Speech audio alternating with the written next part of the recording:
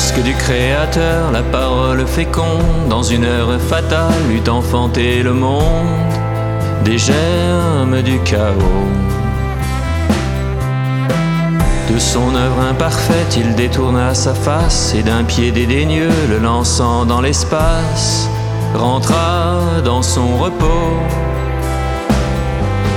Va, dit-il, je te livre à ta propre misère, trop indigne à mes yeux, d'amour ou de colère, tu n'es rien devant moi.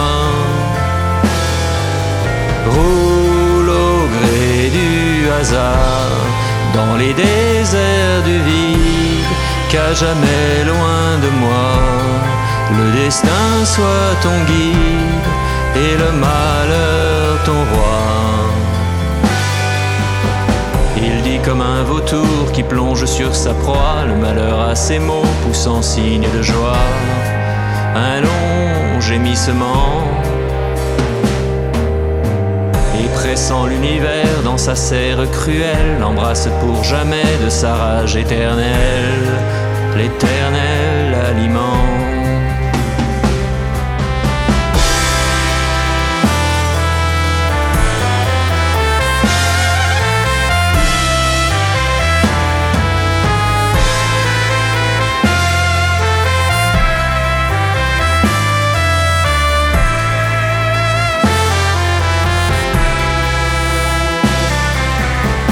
Levez donc vos regards vers les célestes plaines, cherchez Dieu dans son œuvre, invoquez dans vos peines ce grand consolateur.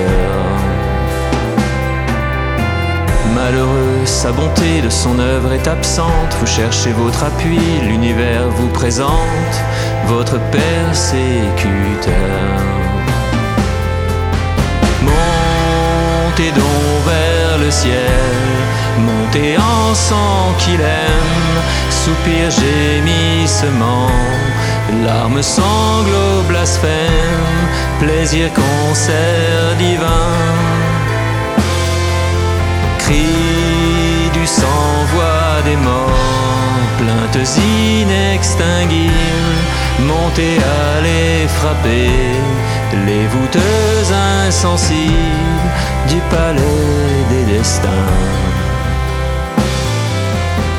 Du jour où la nature au néant arraché s'échappa de tes mains comme une œuvre ébauchée, qu'as-tu vu cependant? Au désordre du mal, la matière a servi toute chair gémissant, hélas, et toute vie jalouse du néant. Des éléments rivaux, des luttes intestines, le temps qui flétrit tout, assis sur les ruines, qu'entassèrent ses mains.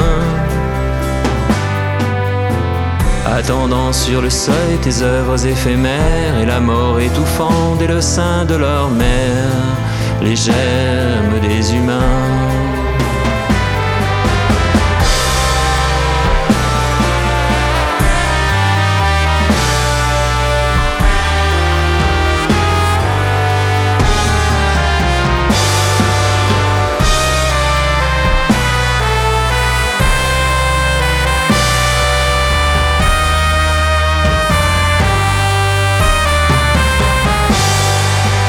Héritier des douleurs, victime de la vie, non, n'en espérez pas que sa rage assouvie endorme le malheur,